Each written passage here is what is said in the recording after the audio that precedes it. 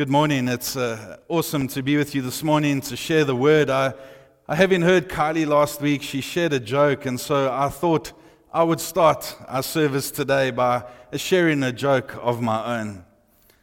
One Sunday morning, Eric woke up to find his wife standing over him, shaking him by the shoulder. "You have to get up," she said.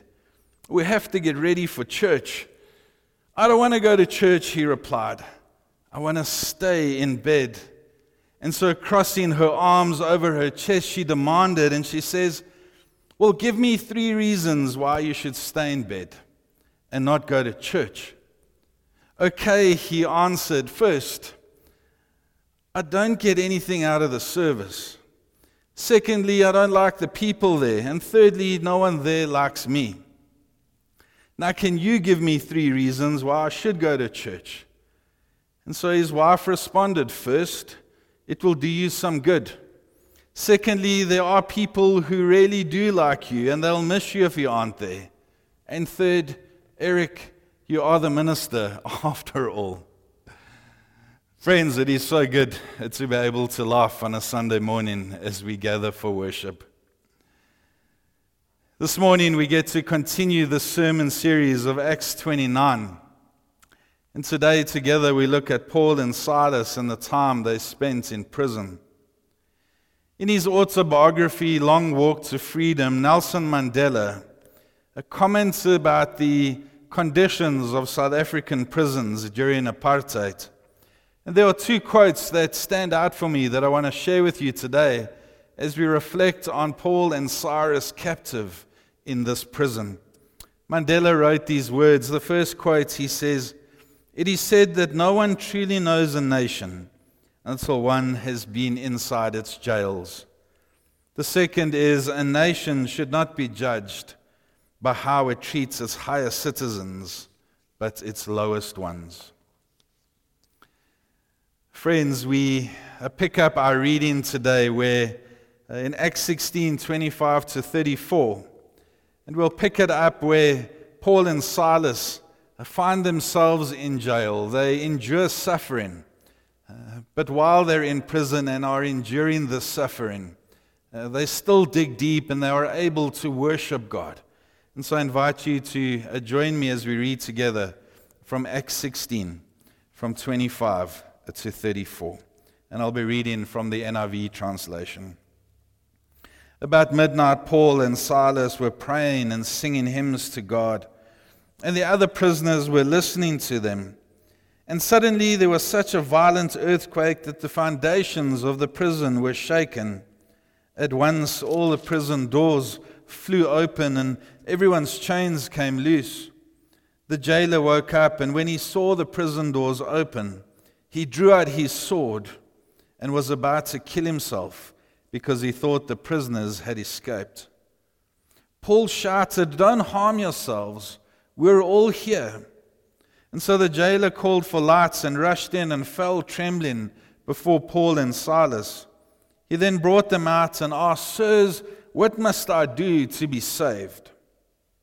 They replied, "Believe in the Lord Jesus, and you will be saved, you and your household."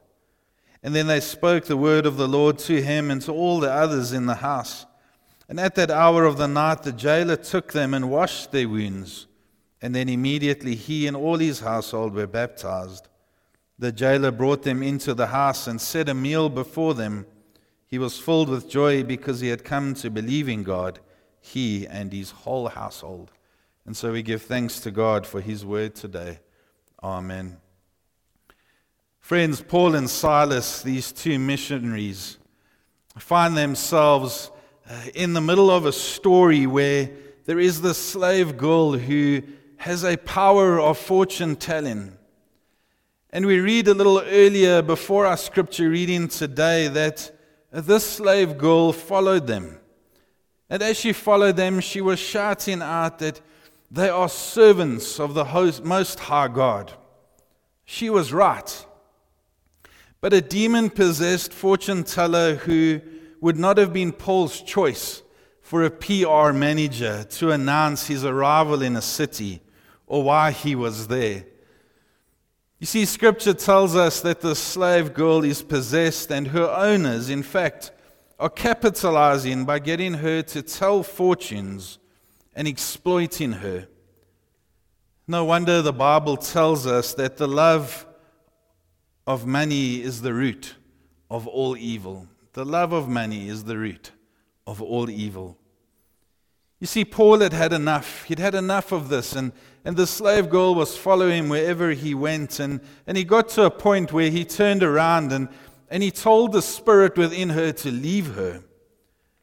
And he did this in the name of Jesus Christ. And it was in that moment that the spirit left. And that's exactly what happened. The spirit left her, and she lost her ability, her powers, these psychic powers. But unfortunately, her owners were outraged, because in that time when Paul did this, their source of income suddenly dries up. They are understandably mad at Paul and Silas, and they start to whip up the crowd. And they resort to the usual device for ripping up a crowd. They play to the fact that Paul and Silas are foreigners, and they are doing things that foreigners do, and that they're not part of the community, they don't belong here. And as they do this, you can imagine this crowd to start stir and gather around them, and the crowd begins to turn on Paul and Silas, and the magistrates get involved. But they get involved not to protect the two missionaries, but to sentence them. And they sentence them without a trial to whipping and imprisonment. And so our two missionaries are handed over to the city's jailer for their sentence to take effect. And now this morning I want to spend some time on focusing on the jailer specifically. You see, the jailer was an important figure within the Roman city.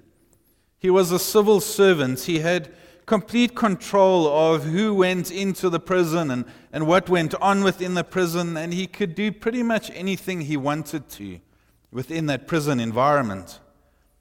It was his job normally to brutalize the person involved. He would show no mercy and would probably derive quite a bit of sadistic pleasure from dishing out the punishment.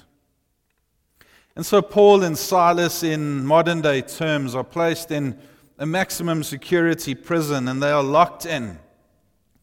And I can just imagine the excruciating pain they must be in. They've just endured a severe flogging, and they've bruised and they've been beaten, and now they've been thrown into this uncomfortable prison. But even though all of this is happening to them, they try to keep their spirits up. And they start singing, and they're praying, and they're singing, and they're praying. And I'm always intrigued by Luke's comments here that tells us that the other prisoners were listening. The other prisoners were listening to the prayers that would be offered and the songs that were being sung. I've even heard sermons before about how inspiring Paul and Silas must have seemed if the others took the trouble just to listen to them. Remember, the others are prisoners. Their lives are also in danger. They would probably be chained to the wall. They would have also endured pain and suffering. But here we find ourselves in the middle of the night and with not many other sounds. And the prisoners had no choice but to listen, to be ministered to by Paul and Silas. But then something amazing happens, and it's around midnight, Scripture tells us. There is a violent earthquake, and the prison is shaken to the extent that all the doors burst open. Now, I'm sure you would agree with me. Now, you don't really want to be in charge of a prison with all the doors being open in the middle of the night. You see, the jailer, although he had complete control of the prison, he was also the one who held all the responsibility for what went on within that prison. And one of the interesting things is that one of the Roman laws which covered issues of justice said that any jailer who lost his prisoner would be subject to the penalty that was dished out for the prisoner who got away. And Roman penalties were not like things that we experience in our world today. It was not community service or being released with an ankle tracking tag on your leg. It would almost mean certain death, or at very least losing a limb. And so you can just imagine this jailer finds himself in this situation. The earthquake would have been enough on its own. After all, violent earthquakes are really scary events. But on top of that traumatic moment, the jailer knows that the doors of the prison are open. And if they've got any sense, any prisoners who were actually chained to the walls would either be running straight at the jailer or trying to escape. And so this jailer, I would imagine, finds himself in a position where he's saying, I'm either going to lose my job or my life, but it's going to be one of them for sure. And so Scripture tells us how this jailer pulls out his sword and somehow in the darkness, before he tries to kill himself, Paul calls out to him and reassures him that all the prisoners are still in place. And maybe they're even still chained up. But then the jailer comes to the cells, and he comes to Paul and to Silas, and he's shaking like a leaf, and he asks, Sirs, what must I do to be saved? Can you just hear the seriousness and the urgency in his words? Sir, what must I do to be saved? Now, I know we can really never know what was going through that jailer's mind, but I suspect it definitely wasn't a theological question or a time for biblical debate. This man is an emotional wreck. He's just experienced a violent earthquake. His jail is falling down, and he's a few minutes away from wanting to kill himself or be executed by his superiors. And then there's this relief, this massive relief of discovering that all the prisoners are still there. But how's he going to keep them there? I don't really think in this moment he is asking Paul and Silas to explain the gospel of Jesus, because he's rather curious about the message that they were preaching earlier, or please tell me about those songs that you were singing, or please tell me about the prayers that you were praying. I don't think he's curious about that at all. He's not inquiring in this moment about church membership. This is a desperate man asking, what am I going to do now in this world? Because my world is literally falling out. The bottom has fallen out of my world, and what am I going to do, Paul and Silas? This jailer is under immense pressure, and he's panicking. He has no idea what's going to happen. How's he going to save his own skin? But our missionaries, Paul and Silas, seem to have something going for them, because they can respond to a cruel and an unjust punishment with such calm and confidence, and still find it within themselves to pray and sing and worship. You see, Paul knows whatever the situation and whatever the motivation for this man's question, he knows that there is only one answer. And that answer is Jesus as Lord and Savior. That's always the first answer. This is the answer that is offered to the jailer. When he says, Sir, as he says those words, Sir, I can imagine Paul saying, this is how, through Jesus as your Lord and Savior. You see, the details can be sorted out later. But the first thing for the jailer, the first thing for me, and the first thing for you is to believe Jesus. That's what the first Christians always say. Read through the rest of the book of Acts and you'll see that that's the case. These words, believe in the Lord Jesus and you will be saved, they appear over and over again. You see, Paul doesn't say to the jailer, my friend, you're a little bit wound up. You don't need to make a decision now. Just calm down and we can talk about your relationship with Jesus later. He doesn't say that. He doesn't sign him up to do a new membership course first or to sign up to do a church program first. He doesn't give him a booklet to tell him to go and read and come back when he's read it. You see, Paul is serious about his faith. And he says to this jailer, believe in Jesus. Because there is no other answer. And that belief is encouraged without any understanding on the jailer's part. You see, there was a call, a commitment, and the rest can be worked out later.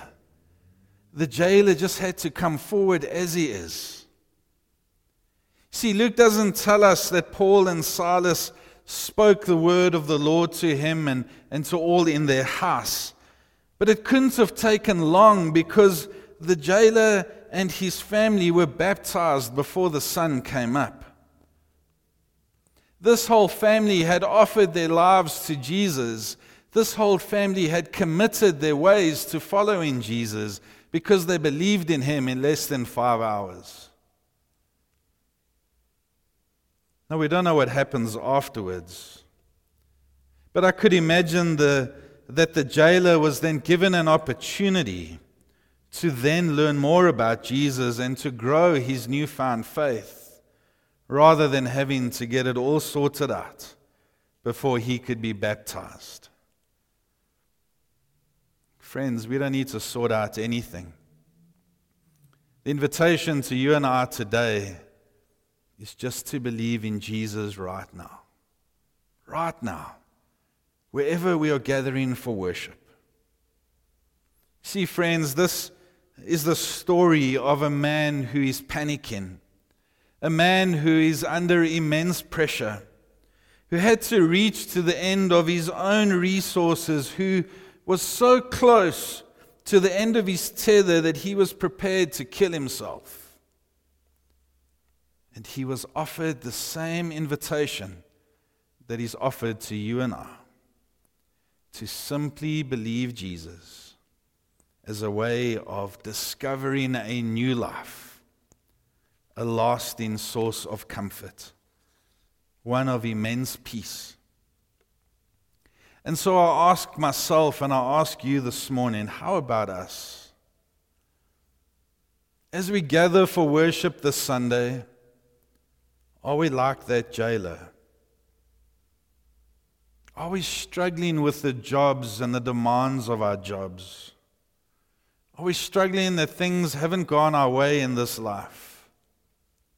Are we scared of the consequences around the corner?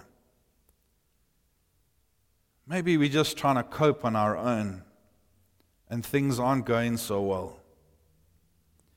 Maybe we're anxious about our friends and our family and those we share life with. Maybe we're under pressure because of our situation right now. Maybe financially or health-wise or your relationship. Maybe we're panicking because we don't know what the future holds for us. Maybe you're emotionally wrung out at the moment and you just don't know where to turn.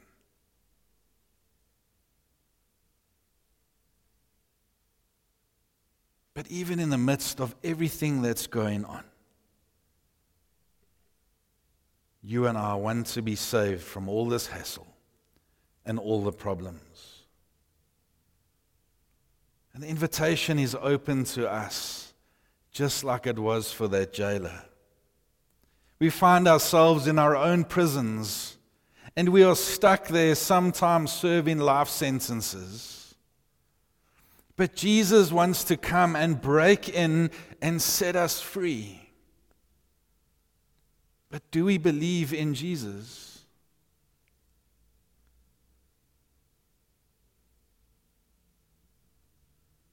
I know some of you may say, well, Quinn, that's all a bit simplistic. It is also a bit dishonest calling people of faith, calling them out when they're feeling vulnerable and things aren't going well. But friends, it's in these moments in our lives, in these prison moments, when we need to hold on to our faith like never before. It's then that we need to hang on to something. It's then when we need support of someone beyond ourselves, and that someone is Jesus, our Lord and our Savior.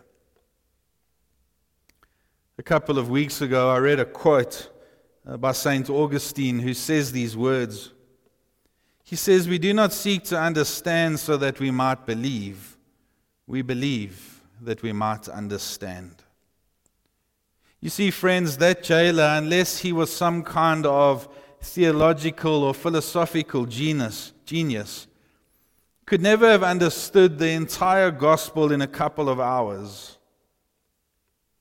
He believed, and then he grew on his faith journey. My dad passed away last year during COVID. And him and I used to really enjoy sharing and listening to music together. And as I was preparing, I thought of the lyrics to a very unusual song for me. But it was one that Dad introduced to me, and it was a song called "I Came to Believe," which was written and sung by Johnny Cash. It's on the last album that Cash ever recorded, just before his death. You see, Cash knew that he was dying, and you can hear the emotion and the faith in his voice as he sings. You see, Johnny Cash lived a very checkered life, constantly battling with his inner demons and his habits and his dependencies that would never let him go till the very end.